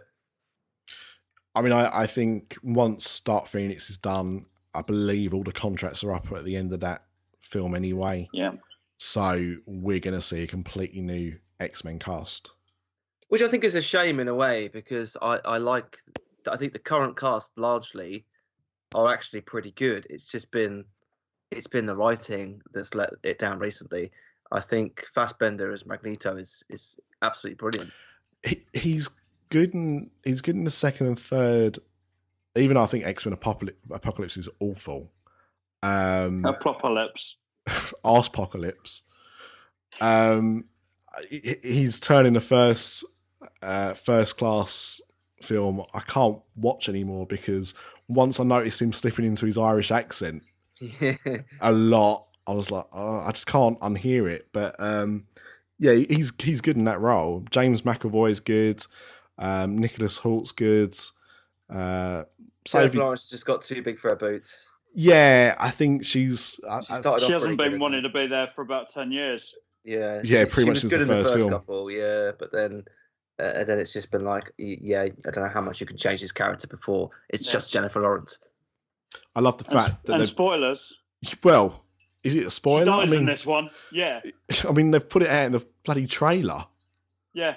What she's been begging for years, and they finally do in her last appearance. Yeah, right. So in the she trailer. doesn't get out of it. Yeah. Jeez. But yeah, there's been some good casting. I mean, another thing that really confused me was the fact that both Fox and Marvel could use Quicksilver. Well, they couldn't reference that Quicksilver was a mutant in the MCU. Right. Okay. Same as Scarlet Witch. Yeah, the contract states that. Yeah, of course. Yeah. They've been X-Men and Avengers. Right. So the contract stated that if they've been an Avenger, they could still use them. Jeez. Because so the excuse they used that they've been experimented on with the was it the Tesseract or was it the? No, it wasn't. It was the Mind Stone, wasn't it? Yeah. And that's how their powers were generated. Whereas obviously in the comic books they're mutants. Yeah. Apparently, there's a bit of a retcon going on. There's a book that's coming out that claims that they were powers that were laying dormant, that were triggered when they were experimented on now, rather than paused. Yeah. So it seems like they are going to go down that route and end up calling them mutants. I mean, that would make sense given that they're now introducing that franchise into the MCU. Yeah. I mean, one Quicksilver was clearly superior to the other Quicksilver. And I don't mean just because they killed that Quicksilver off in one film. Just in general. His scenes are the best in certainly the first couple of movies. Yeah. Absolutely incredible. Yeah. Like some of the best movie scenes that I've seen in a long, long time. Yeah. They're so well shot. Oh, yeah. Like, unlike anything else. Yeah. Clever, creative, just fun. I mean, is it Evan Peter? I think he's his name. I mean, I think he's a great actor anyway. I've seen him quite a few things. In fact, I was just watching a film called American Animals, which, if you can get access to, I saw it on Amazon Prime, but that was particularly good. He's a good actor anyway, but he makes that character fun. Quicksilver in Age of Ultron just felt like completely pointless. I think that came out the year after Days of Future Past, didn't it? As well. Yeah. So we'd already seen the Fox version of Quicksilver, and then we got the Marvel version of Quicksilver, and I mean, there's no comparison. In fact, if anything, I think I cheered when he got shot in Age of Ultron. It was there basically just to cement Scarlet Witch in the team, wasn't he? Really, I suppose that's the only reason. It wasn't great. I bet you didn't see that coming. I'm glad he lasted about as long in that film, and Scarlet Witch kept her accent as well. Yeah. Like, why does she suddenly American? I don't understand. Well, I mean, I'm sure it's explained in a throwaway line, but yeah. I mean, it was the right thing to do. Explained in the TV series. Oh, yeah. I forgot that's coming out as well, didn't it? Yeah. WandaVision. I still can't get over it's called WandaVision. It's such a bad name. In fact, it was quite funny. The other day I watched Godzilla from 2014. With the two of them in. Yeah, and that was it. It was when I was halfway through watching it, and I was like, "Oh Playing God, lovers. Yeah, they're brother and sister, weren't they? That's weird." Yeah. That's not bad. I didn't think that film was as bad as people made it out to be, but I had to see it because I'm going to go and see King of the Monsters. You know me. If I know King Kongs are coming, I better go and watch the rest.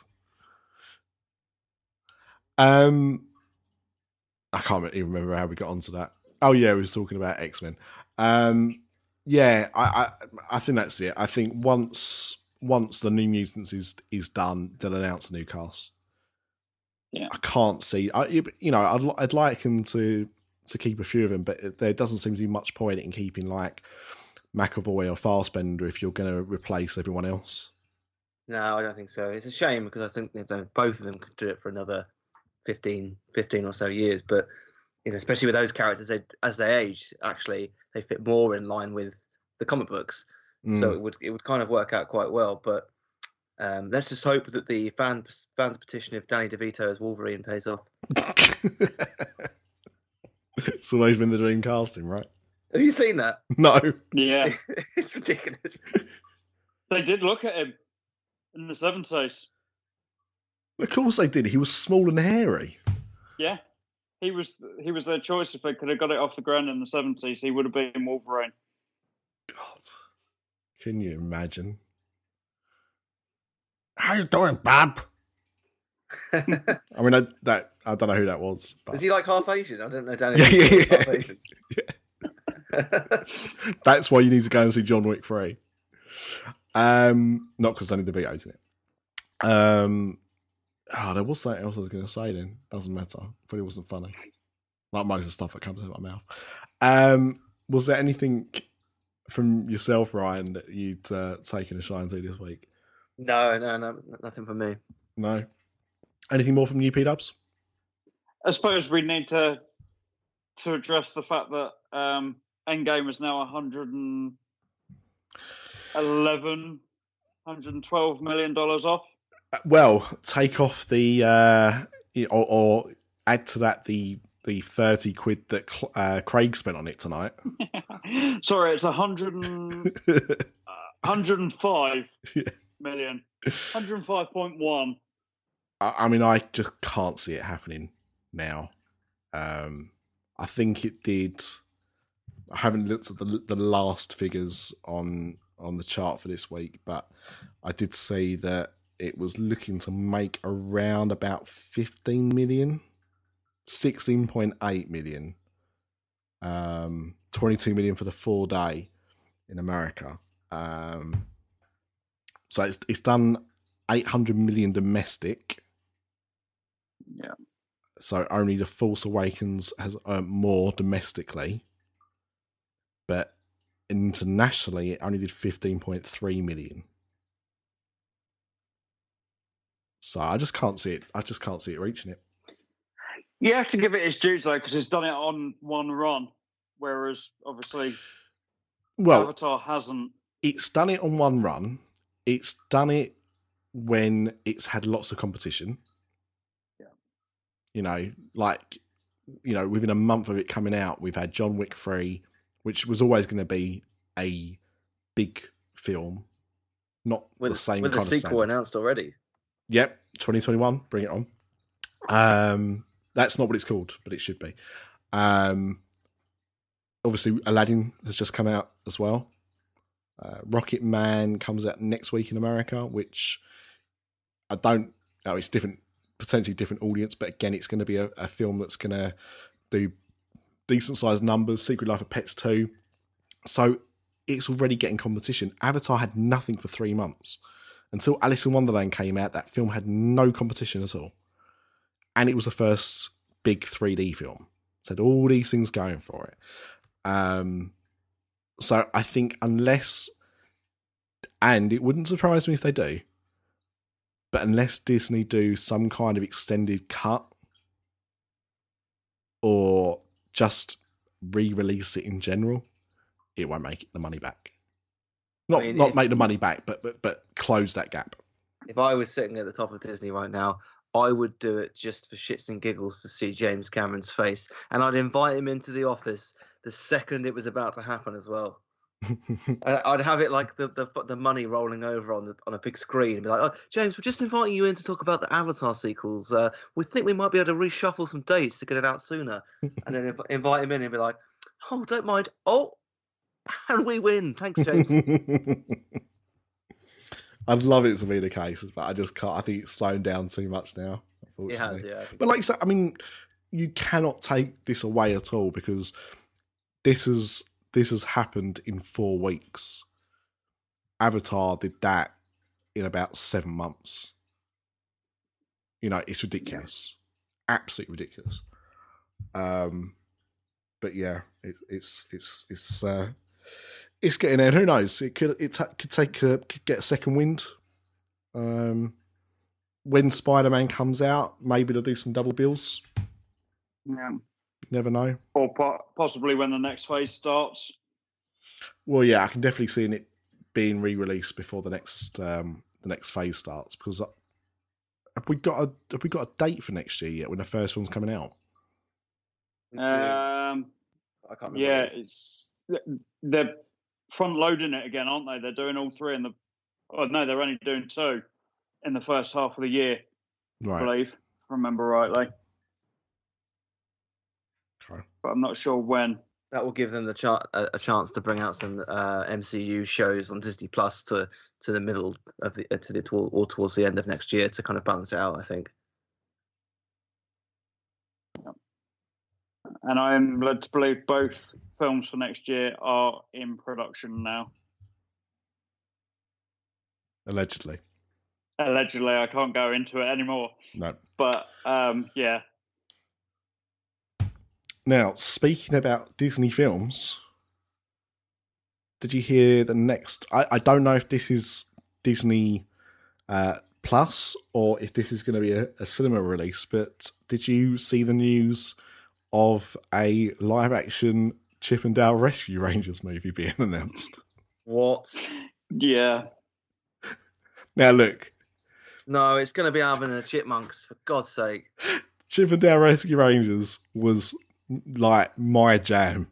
I loved Chip and Dale Rescue Rangers. It was the first Disney cartoon that I really kind of got invested in. I used to watch Gummy Bears, was the other kind of big one at the time. But Rescue Rangers was before DuckTales and that for me. Like, I loved Rescue Rangers. And I still like the characters from that show now. But even I am scratching my head at this one.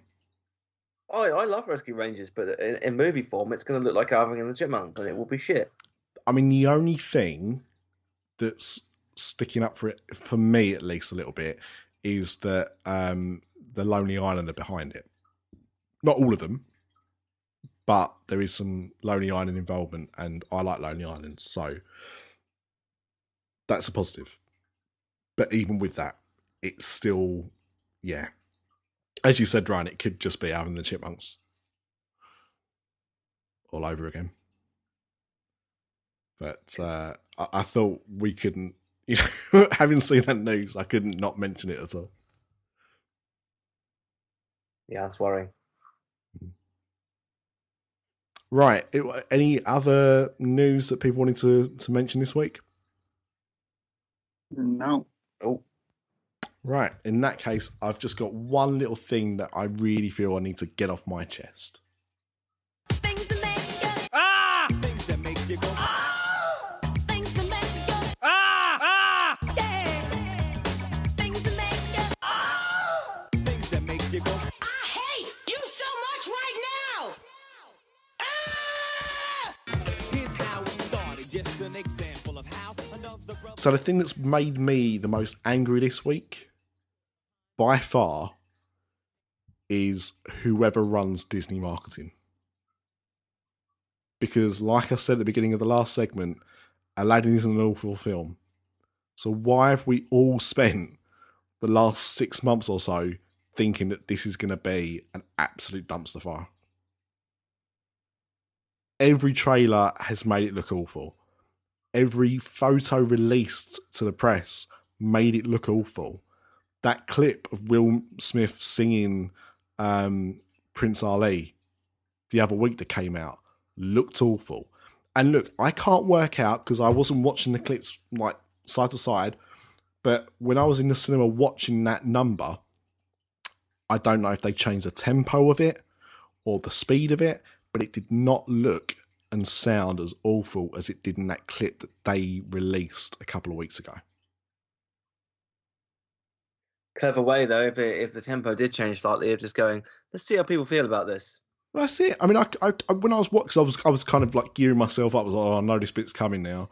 And I couldn't work out if they had or not. But just the whole marketing for it has been awful. I mean, look, in some ways, I'm glad that Aladdin has done as well as it's done this week, because it's done it, I think, off its own back. I didn't really know anyone that was really looking forward to it. Many people were going to go and see it, but no one was, like, other than Craig, who loves every film anyway, that was really turning around and going, it's not coughing, obviously, but you know, we're turning around and saying that, you know, this is not going to be great. You should not be walking into a film thinking it's not going to be great unless you're recording a podcast because you have to talk about it. You know, you should be going to see a film because you want to see it. Yeah. And to me, I just feel the marketing for this film has just been absolutely awful. And I think the merchandise for this film has been absolutely awful. Disney have done that thing they're really good at doing in releasing stuff to remind you of what was good the first time around. So like when Beauty and the Beast came out, I remember Disney Store released a Lumiere and a Cogsworth from Beauty, like the new film. So, you know, when you go to Disney Park, you often see those Lumiere candlesticks, don't you? Yeah. And a Cogsworth clock. They're really cool, if you like that kind of thing. And you can get them everywhere. And that's from the 1992 film. So why, when the live action film came out, did they release 500 of these things from the film that you're trying to promote? It's like a limited run. Why are you not trying to, you know, do that kind of synergy thing? All that you got from the live action Beauty and the Beast, other than like dolls, was clothes and handbags and all this stuff that had the characters on from the original film. Like, you know, could you walk into Primark without seeing that stupid chip purse for like a year after the film had come out? Because everyone had to have one. All that stuff in Primark and places like that, or the chip cup, all those things were from the original film. Yeah. Why are you not selling stuff from the new film? All the stuff I see from Aladdin, other than, as I said, like some dolls at the Disney Store sell, all the stuff is the 1992 cartoon. I don't understand it. It's like they don't want these films to be big hits. Or what they're trying to do is go, look, we've made a new Aladdin film, but it's based off of this old cartoon.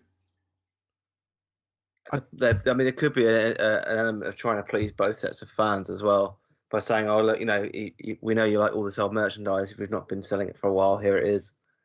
Yeah, but with things like Aladdin, like you could always go into a Disney store and buy a Genie Cuddy toy, Yeah, or a Yago, or whatever. Like they've not even stuck anything new out. Places like Primark or whatever, which, you know, go through phases of Disney stuff, they're selling stuff they might not have done before. But do you know what I mean? Like, it's not like Disney have found all this new merchandise from the old film. They're just selling the same stuff they've been selling for years. Almost passing off as new. One of my biggest pet peeves with Disney in the UK is that the Disney Store in the UK is terrible, and especially bad for adults. I mean, somebody spotted the other day that they only just started selling an adults clothing range in their stores in the UK. Yeah, I mean, that is just insane. Oh, 100%. Like, the website has slowly gotten better over the years. Yeah, I agree. But it tends to be the, like, what they refer to as the pop-up stores, which I've never seen one pop up. They always seem to stay there forever once they open up. But all of these new concept stores, which don't look like Disney stores, they just look like shops that sell Disney merch. They have so much in the way of adult merchandise compared to what the Disney store did for adults. Yeah. And this was something that I remember we even started a petition that didn't really go anywhere. I think about 6 months after we started doing this show, about trying to get Disney store to do more stuff for adults, because there just seemed to be a complete lack of it. So we're seeing it now. We're seeing Spirit Jumpers. I mean, Ryan, I'm sure you've seen that Stitch one. Yeah, I have. It's just slightly too, even for me, slightly too girly. It's a shame, yeah, because it's just a little bit too much. Yeah. I mean, it says it's unisex, but it really is. I'd struggle to pull that off. Said the actor to the bishop. But we are getting more stuff at last, which is a good thing. But I just cannot understand this weird way they market. I mean, honestly, I think when The Lion King comes out, we'll see a couple of plush toys from this new film in the slightly new style of this film, and then we're going to see a load of old toot from the cartoon. Yeah, and that will be your merchandise for this live action film. Just madness. Just cannot fathom it at all. And look, we've talked about Lion King. Like, I'm excited to see The Lion King because of liking the original cartoon. And I think how they've made it looks great. But am I expecting the actual finished film to be that great? Not really. Even after seeing Aladdin and feeling the way that I did before about Aladdin, I can't say this looks inspiring. I really can't. I mean, like, Lion King, I think it for me is even closer to home than Aladdin, and I think it really it looks disappointingly shot for shot, and maybe it won't be, and maybe it's the Disney marketing again that have just got it. They've aired too much on the side of trying to get people behind the movie by showing them scenes that people recognise. Yeah, it's the greatest hits kind of theory, isn't it? But the first trailer makes total sense to do that. Second trailer, maybe a little bit of that, but then every single trailer we've seen has been like word for word, shot for shot. Do you remember that shot? Do you remember that shot? Do you remember that shot? Yeah, You like that shot? like, just show us a scene that's not in the original, and I think I'd be a bit more behind it. I will say I think that's what I liked with Aladdin, is that obviously there are bits there that follow the same kind of beat, but it's quite varied compared to the original. That's good, and that's what I want from these remakes. Yeah, that's what didn't feel too comfortable, and that's what surprised me about it. And I think that's why I probably enjoyed it a bit more, because that's even easier to separate the animated from the live action. I mean, Dumbo did a good. If you want to look at it like that, Dumbo did a good job of that, because Dumbo, the live action film, was almost nothing like Dumbo the cartoon, other than the fact it had an elephant that flew.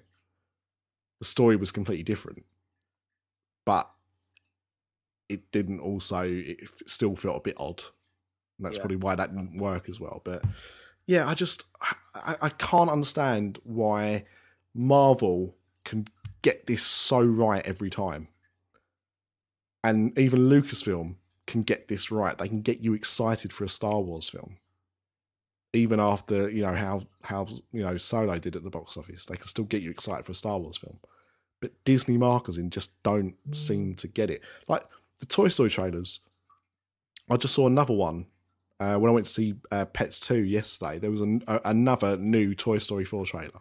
This must be about the fourth or fifth one that I've seen now, and I'm seeing Toy Story 4 not based on any of those trailers. I'm seeing it because it's a sequel to Toy Story. Yeah, I have to admit, I have not been a fan of the trailers. I've shown every trailer to Donna as well. We're both massive Toy Story fans, and both of us have gone, eh. And the fact that Keanu Reeves is in it, playing that kind of like danger. I can't remember his name. He's basically like a stunt toy, isn't he? Duke Kaboom. That's the one. Yeah.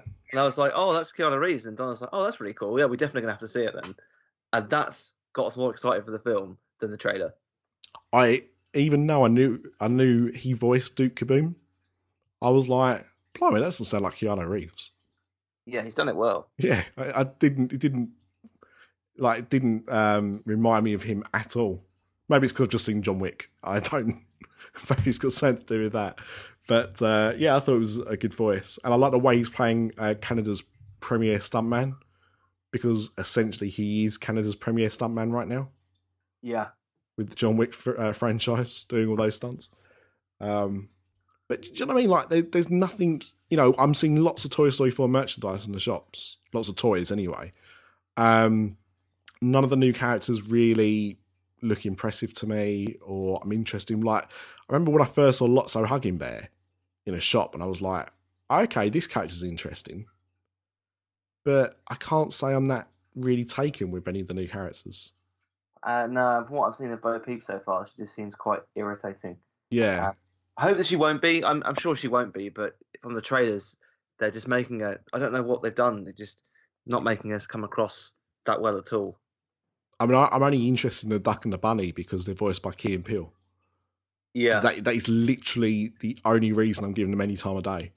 If they're voiced by anyone else, I probably would not care one iota about them. But because it's them. It's weird that Toy Story's got to the point where it's like, it's these big name actors that are just kind of dropping in cameos now. And that's kind of what we're getting excited about. Yeah. Rather than the story. Like Donna, at the end of the most recent trailer, which I think came out last week, Donna literally said to me, that looks like a Toy Story film that I've already seen. Yeah. Yeah, it does. I feel that, especially this. Lost toy goes missing. Let's go find lost toy. Yeah, this big emphasis on the toy can't go missing because it'll make that the owner sad. We're Yeah. going to go after that toy. I was like, isn't that Toy Story 1? Yeah. You know what? Maybe that's the intention. Maybe the whole purpose of Toy Story 4 is to almost go completely full circle. But again, if that's what they're trying to do, they're not really doing a good job of making you feel like you should care.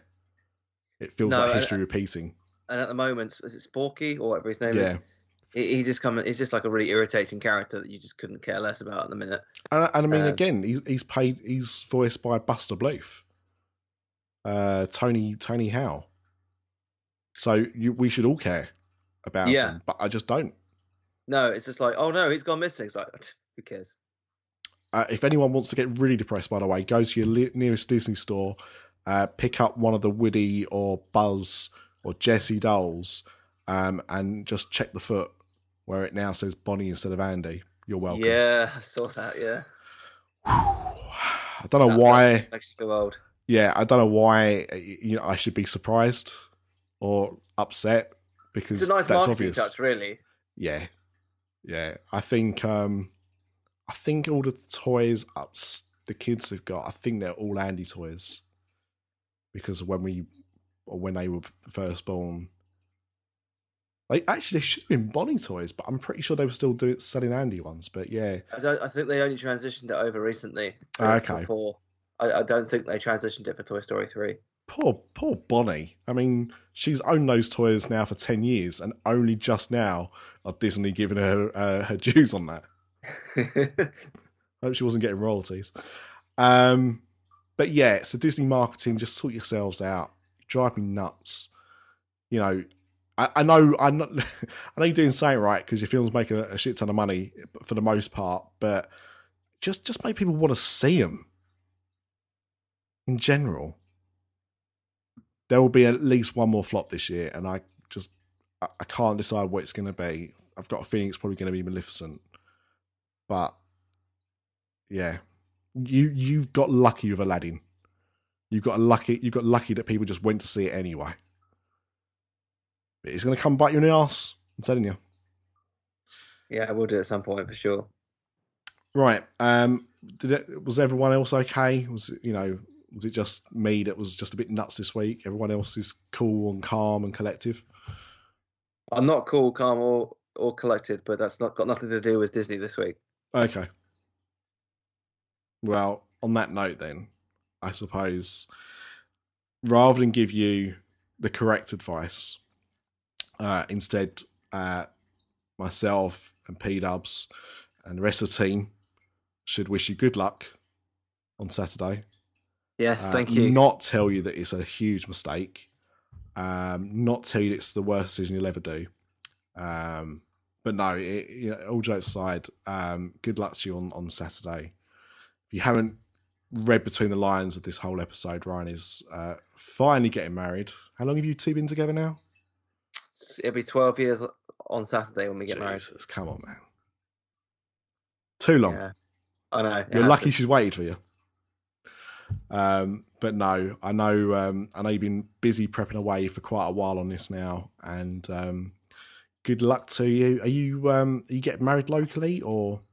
Yes, we are. It's only kind of a short walk from our place, so it's we're not seeing each other Friday night, but I'm staying here, so I get the pleasure of just walking 2 minutes down the road to the seafront. So fingers crossed the weather's good.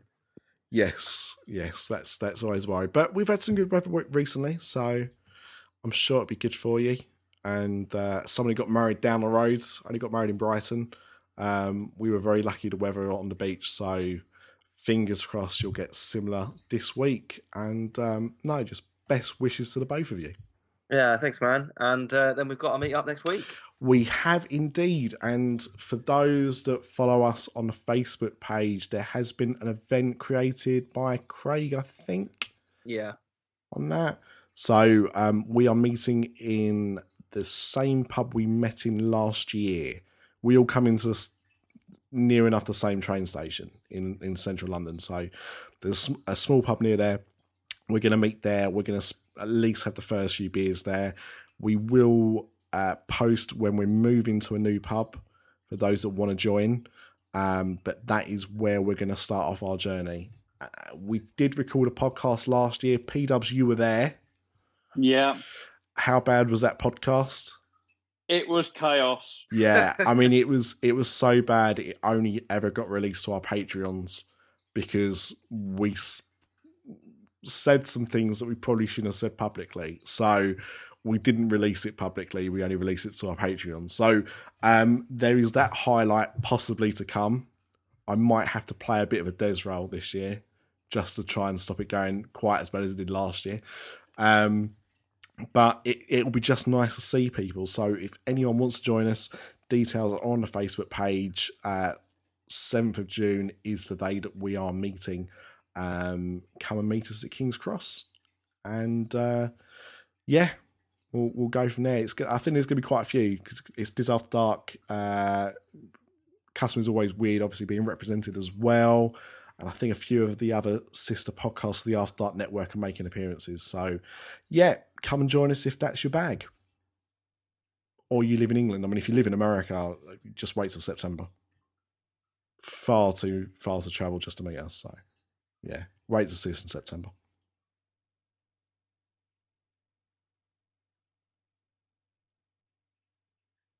That's an awful big pause there.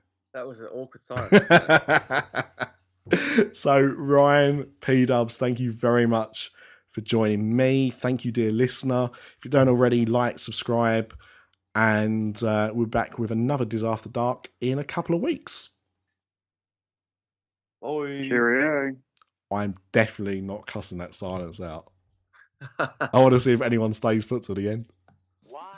Because we like you. Kick it! Can't get enough, can't get enough! He's the 1, 2, 3! Mickey Mania! Never gonna shed Mickey Mania! You're your friend! Mickey Mania! He's really a nice mouse.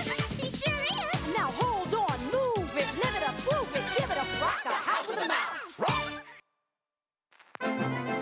This podcast is part of the After Dark Podcast Network.